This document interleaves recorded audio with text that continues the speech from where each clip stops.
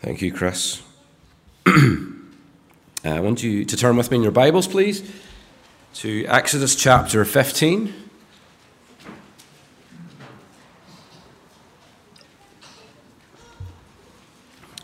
And just with God's word open before us, let's pray for a moment, shall we? Exodus 15.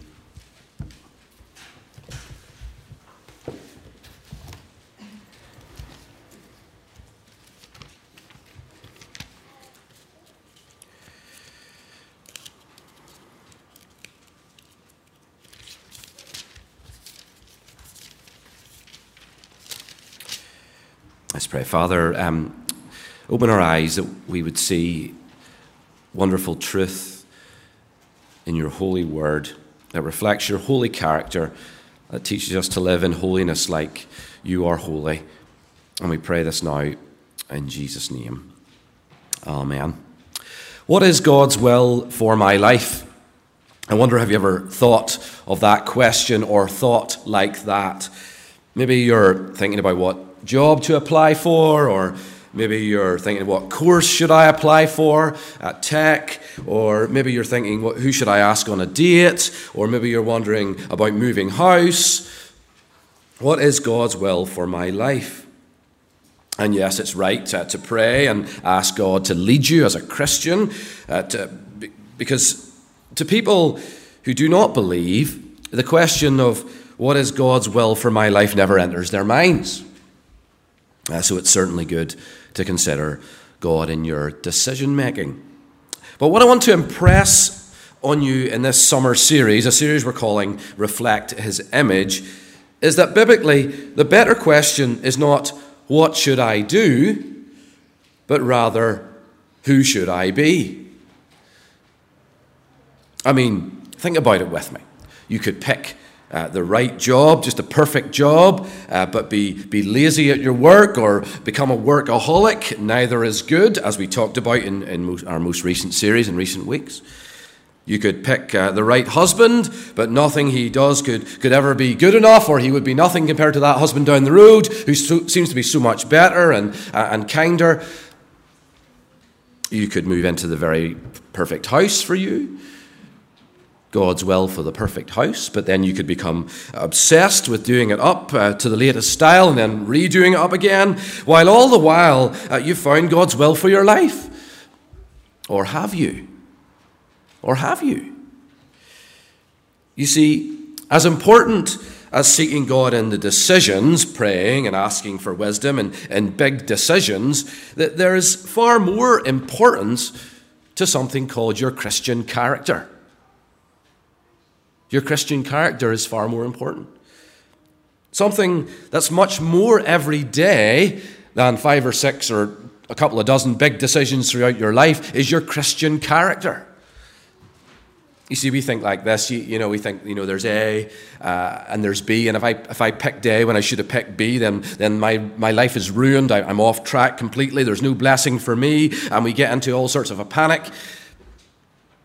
But the reality is, well, when Paul tells us in Romans 8 that nothing is able to separate us from the love of God in Christ Jesus our Lord, I mean, doesn't that mean that no decision has the ability to do that either? You see, the lack of clear biblical teaching on what job to do, who to date, I mean, there are certain things you would want to know about someone to date, but there's no names in there, right? Or where to live. Well, it places much more weight elsewhere. I mean, of course, we pray. We seek the counsel of God's word. We seek the counsel of mature believers that we trust about these things, and we obey. But God can work with you in A or B. I mean, God is so sovereign. Do you realize that as you read the Bible? He's so sovereign that it should never happen, but he can even work through our sinful choices. Think about Joseph and his brothers. Think about Jesus and his Jewish brothers who sinned, and God, well, he weaves that path of his sovereign will through it, you see. But what is clearly God's will for you is who you become. Who you become like. In other words, we're made in God's image. We've talked about this a lot. We're stamped with his mark on us, every single one of us. But the truth is, as we've been hearing, that the image of God has been defaced in us. It's been tarnished. It's been tarnished by sin. We're still made in God's image, but we're like a cracked vase. It's still the vase, but it's not quite as nice on the mantelpiece anymore. Maybe we need to get it renewed. It's less, isn't it, than it once was. We're not as God originally intended back in the garden. We no longer work or worship or have fun the way we were intended to. What does it mean to be fully human? What does it mean to be a fully functioning human being? What sort of thing comes into your mind when you think like that? Well, all sorts of things might come into your mind, but the truth is, there's only ever been one fully functioning human being since the fall, and his name is Jesus. Everyone else is less. Everyone else is less. Hebrews 1 says that he is the radiance of the glory of God and the exact imprint of his nature. You see, you and I have been made in the image of God, but he is the image of God. You hear the difference? You and I have been made in the image of God, but he is the image of God. Colossians 1 verse 15. He is the image of the invisible God, the firstborn of all creation. The this and the as are important in your Bible, right? He is the image of the invisible God. He ranks number one. He's the only flawless, fully functioning human being there has been since Genesis chapter 2. That's him. You want to be fully human? You need to look at Jesus. He's holy, Jesus. He's sinless, Jesus. He's pure, Jesus. That's what he's like. So let's come back to the question. What is God's will for your life? Famous verse in Romans chapter 8 that everybody knows. Let's have it on the screen, Hannah. And we know that for those who love God, all things work together for good, for those who are called according to his purpose. Romans 8, verse 28. And we say, yes, I like that verse. And we say, that work those things out, God, for good in my life, Lord. And we say, grant me success and help my life choices. And they'll work together for good. I want to be on that right path. But do keep reading. The next verse, for those whom he foreknew, he also predestined to be conformed to the image of his Son, in order that he might be the firstborn among many brothers. Do you see what it's saying there? God's will is that you change, that whatever else is going on, you change, that you be conformed to the image of someone else, the image of his Son. And he's committed to that change. You know that? And he's giving you the power and the wherewithal to make that change happen. You realize that? It's him restoring the image of God defaced by sin in you. And when we become Christians, God begins that work. But he's not done yet. He's not done yet. This summer, we're looking at 10 ways that God restores his image in us. There are, of course, aspects of the character of holy God that we will never attain to and shouldn't even try. We talked about them a couple of summers ago in a series. Think about omnipresence, right? We're not omnipresent, you and I, and we never will be. This indeed bothers us at times. We try to be in two places at once and it doesn't work. And we're not omnipotent, you and I, all-powerful. We're not all-powerful, and we never will be. We lack power, and what do people with power want? They want more power. There's a sort of, I want to be like God in that, but we never will be. Sovereign. We're not sovereign, you and I, and sometimes we think we are, and we can be in control of all these things, and yeah, we've got that all lined up. We've got all the ducks lined up, and then the ducks fall, and we're like, I'm not in control. When circumstances take the remote control off us, we remember that we're not sovereign. And there are other attributes, we call them, that are not shared by created beings like you and me. But there are some aspects of God's character that we are to imitate. And the first of those that we're looking at today is holiness. Holy God. Exodus 15. Look at verse number 11. Come back to your Bible there with me. Acts 15, verse number 11.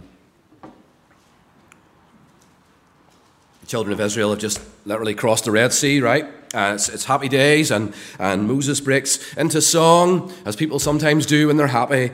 You see them on the football pitch, yeah, or on the football stands. And right in the middle of that, he utters these words, verse 11. Who is like you, O Lord, among the gods? Who is like you, majestic in holiness, awesome in glorious deeds, doing wonders? Just one verse, lots in there. God is holy. That means God is sinless. He does not sin. He cannot sin. If he did, he would cease to be God in that moment. He cannot allow the sin of those around him in his presence. God is holy. He's pure. God is pure in his motives. Moses says he is awesome in glorious deeds, doing wonders. His actions are holy. You say, I can manage good deeds now and then. Yeah, and yes, we can. Yes, we can. Perhaps, I don't know, you've brought flowers home for your good wife on your way home from work. And that, certainly appears to be a lovely, kind, and purely loving thing to do. I recommend that, yes. But if it so happens there's a football match on that night that you're desperately keen to watch with your mates around the house, and she's got other plans, maybe it's not such a pure motive thing to do after all. Or maybe you've bought your husband or a man in your life something nice from your shopping trip. Of course, that's a nice thing to do. However, if it transpires that you've maxed out the credit card basically on yourself, and this is a kind of like a peace offering to soften the blow, then your motives aren't exactly pure. Helping someone in need is great. It's a great thing to do. But not so you can tell everyone on your Insta stories or on Facebook. That's self-serving, isn't it? That's not pure. You see, even when you or I do good things, it's often and frequently tainted. And maybe we don't realize it until we think about it, maybe a little deeper. Tainted by the sin that still lurks in each of us. Because, you see, sin is so insidious, it gets everywhere, that it often surprises us. But God, you see, he's pure in his motives. He only does glorious deeds. He's got no sort of back motive that kind of wants to do this. No, he's pure. Moses sings that he is majestic in holiness. It's part of his majesty.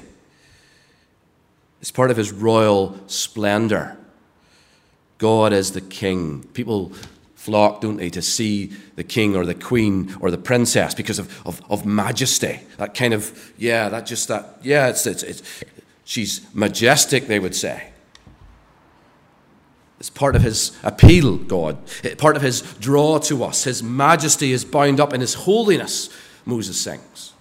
His white purity. Compared to a world ruined by sin, he is so very pure. He is whiter than white. And in a world where we're surrounded by sin, where even good deeds, well, often sin lies in them somewhere, well, doesn't that increase our appreciation for the one who is truly God? The holy, holy, holy God of Isaiah chapter 6, where the angels, they call to one another to worship him, and they encourage one another to worship him like we do in church. Someone has well said, it causes us to gaze in wonder at him as we begin to comprehend just a little of his majesty. You see, trying to talk about God's holiness is like trying to go outside and stare at the sun on a cloudless day. You just can't really do it. It'll burn you up. It'll blind your eyes. But you can do it just a little.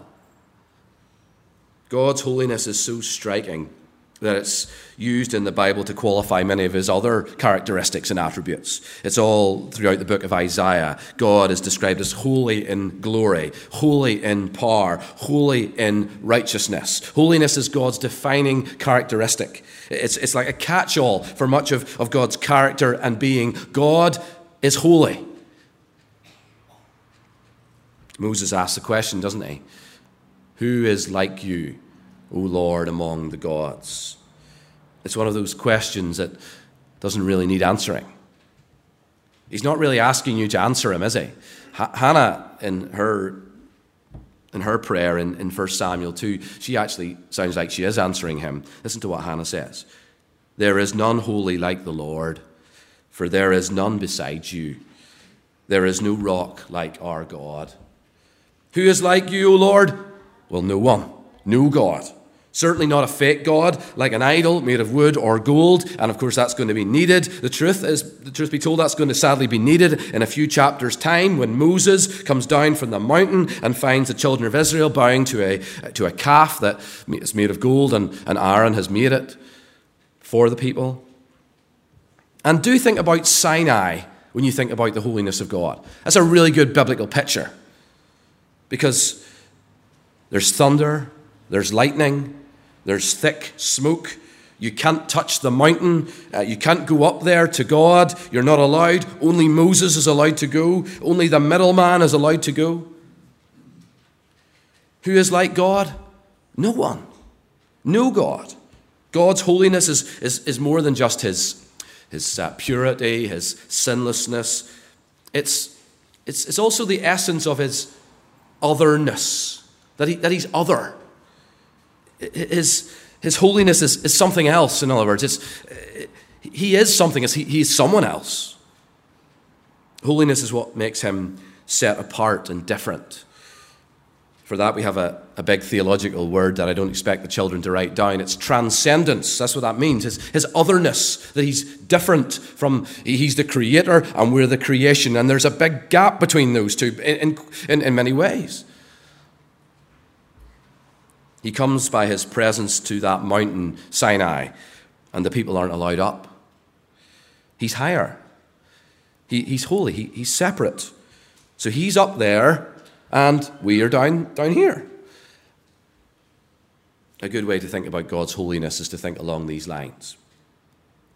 For God to be holy means that unless God makes it so, there is no one and nothing like him in any way. That's good, isn't it? For God to be holy means that unless God makes it so, there is no one and nothing like him in any way. That's a serious distance, right? It's also a serious requirement for someone else to be holy. That's good, isn't it? Holy God. Secondly, holy transaction.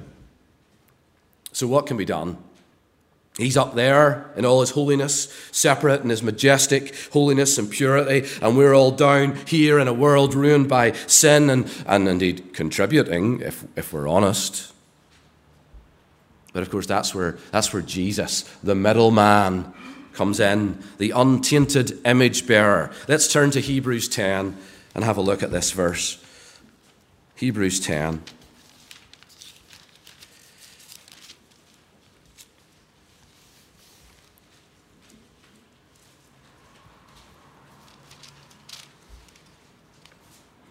Hebrews is a very Old Testament book in the New Testament. Here we're talking about offerings. We're talking about sacrifices.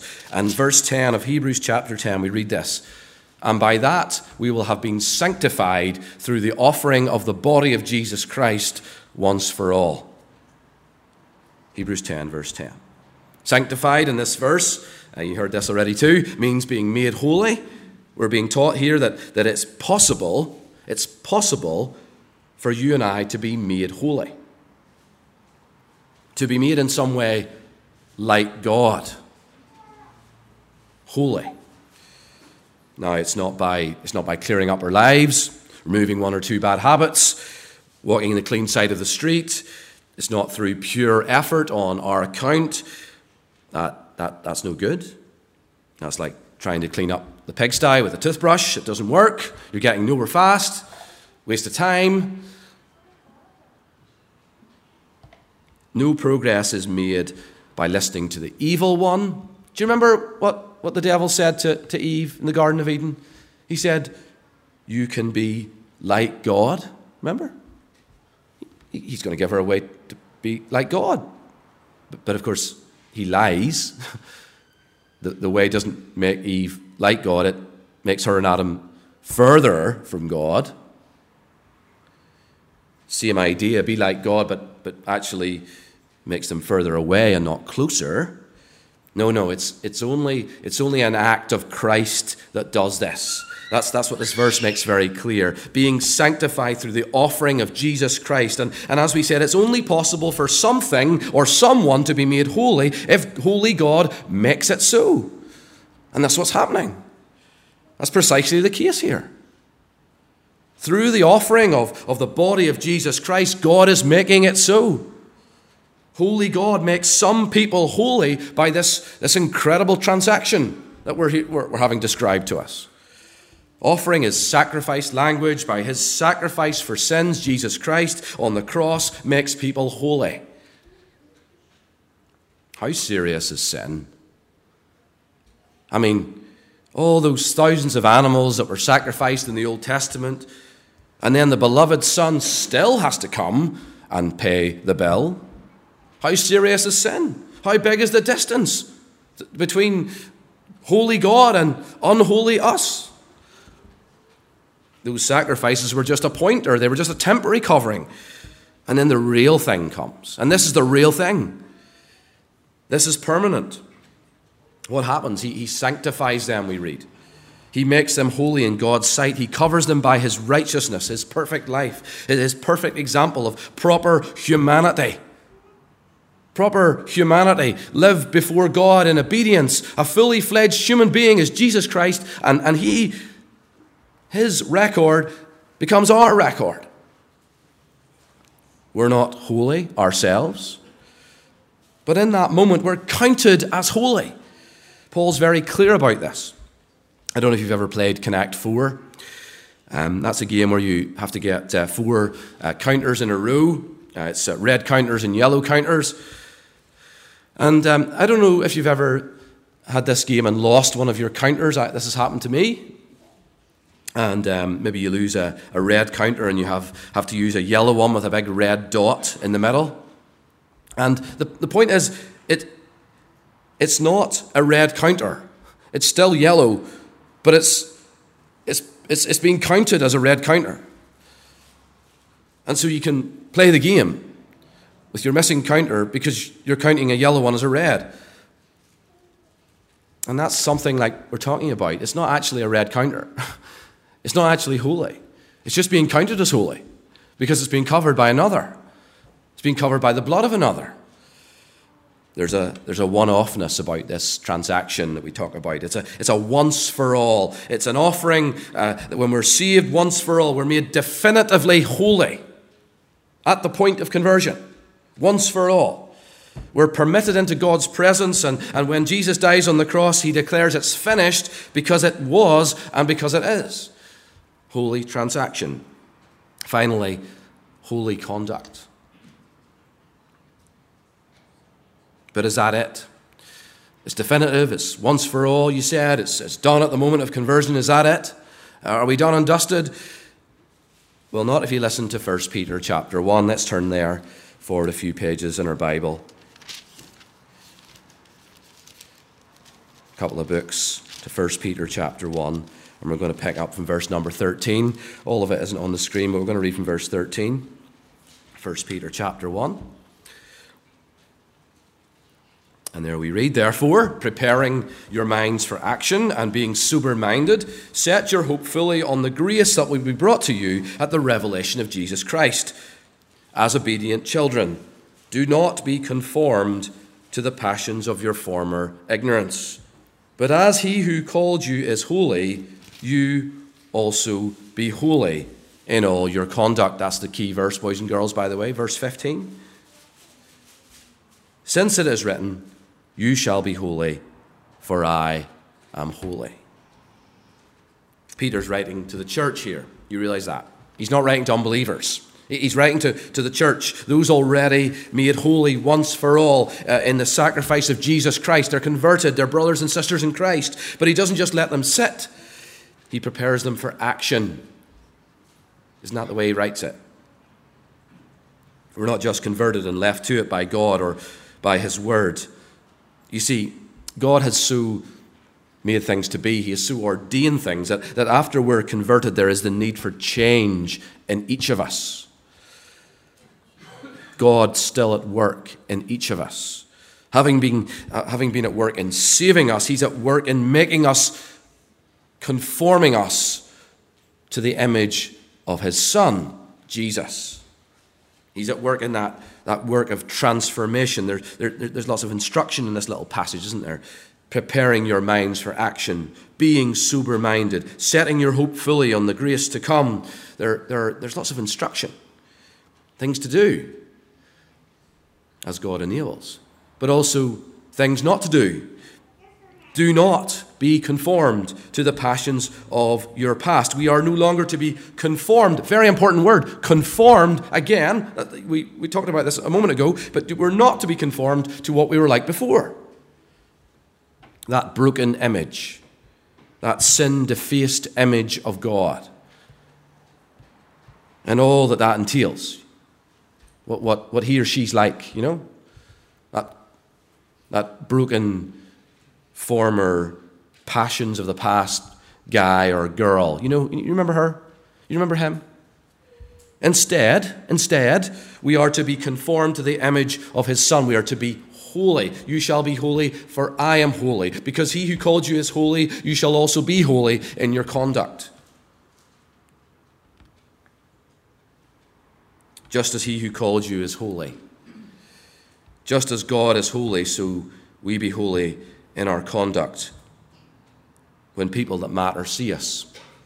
Just as God is holy, so we be holy in our conduct when we're dealing with Christians. Just as God is holy, so we be holy in our conduct when we come through the church doors. No, that's not what it says. Look what it says. You also be holy in all your conduct. All your conduct. All. It's hard to argue with the little word all, isn't it? There's a separateness to this holy too that we're talking about. You know, a sort of distinctness from the world around us. God's people are to live and act as imitators of God's character, which is separate and different from the way the world around us lives. It's separate and different from the way we used to live before we were Christians. It's also separate and different from the way people currently live in the world around us who aren't Christians. There are TV shows that we just wouldn't watch. There are websites we won't open. There are links we won't click. There are words we just wouldn't say. There are cheats we wouldn't employ. There are lines we wouldn't cross. And there are ways of behaving that we just don't do.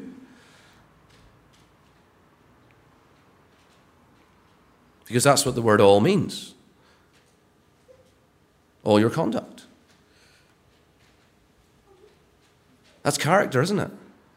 That's not just 6 or 7 or half a dozen big decisions for your life. That's every day. That's all the time. There's no off duty to that. You can't clock out of that one. You can't. You're just on duty. You're a Christian. Holy conduct all the time. Because when you consider the one who called you, when you consider God, as Peter states, when you gaze at the King in all of his beauty, when you think of what he's done, when you're finished gazing at him in all of his beauty, right? Take a long time at that. But whenever you've done that, and it's going to take you a long time, but then just think about what he's done after that. Think about what he's done. When you understand the gospel, when you grasp the amazing gospel, how guilty, hell-deserving, unholy sinners have been taken out of the muck and seated in heavenly places in Christ Jesus, then why would you want to return to the muck? Why would you? When you consider the one who saved you from Babylon, that's a good biblical picture of it, isn't it? Why would you want to go back to Babylon? Why? How God, most holy, has saved a people for himself. And you're one of them. How pure, brilliant, white God has taken you as his own child when you realize that you are being delivered from the one thing that can completely destroy you? Why would you not want to live for God and imitate the man Christ Jesus, the God-man? Why would you not? That's what Peter's on about in his second letter when he uses that very interesting phrase, we become partakers of the divine nature. He's talking about holiness. He's talking about Christ-likeness. He's talking about the fact that we in some way can become like God. Don't underestimate God. He's incredible. He's glorious. He's something else. He's holy. The thick smoke on Sinai, the seriousness of sin, that because it required all of those thousands and thousands of animal sacrifices to cover temporarily, and still required the Son. And out of an understanding of that transaction that's taken place, where we're counted holy in Christ once for all, out of an appreciation of it, too, out of a love for the one who first loved us, we conduct ourselves in holiness. Yes, we're not there yet. There's still work to be done. Work in progress. You can put a big sign across the room of your bedroom, or the door of your bedroom. Work in progress, because that's what you are. When you sing, "Take my life and let it be consecrated, Lord, to thee," well, you aren't meant to be lying through your teeth, of course. And you also aren't meant to be super confident, thinking, oh yeah, I got this one. But you are, along with the rest of us, meant to be, by God's grace and power, aiming at that change, aiming at that beautiful picture of Jesus that we're becoming by God's grace. And the good news is God is committed to making this happen. Let's pray together, shall we?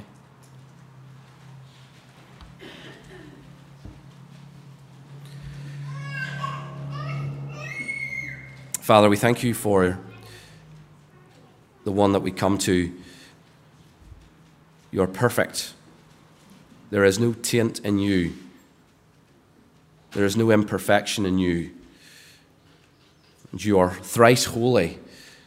And that defines all of who you are, even though our minds can't even begin to grasp it.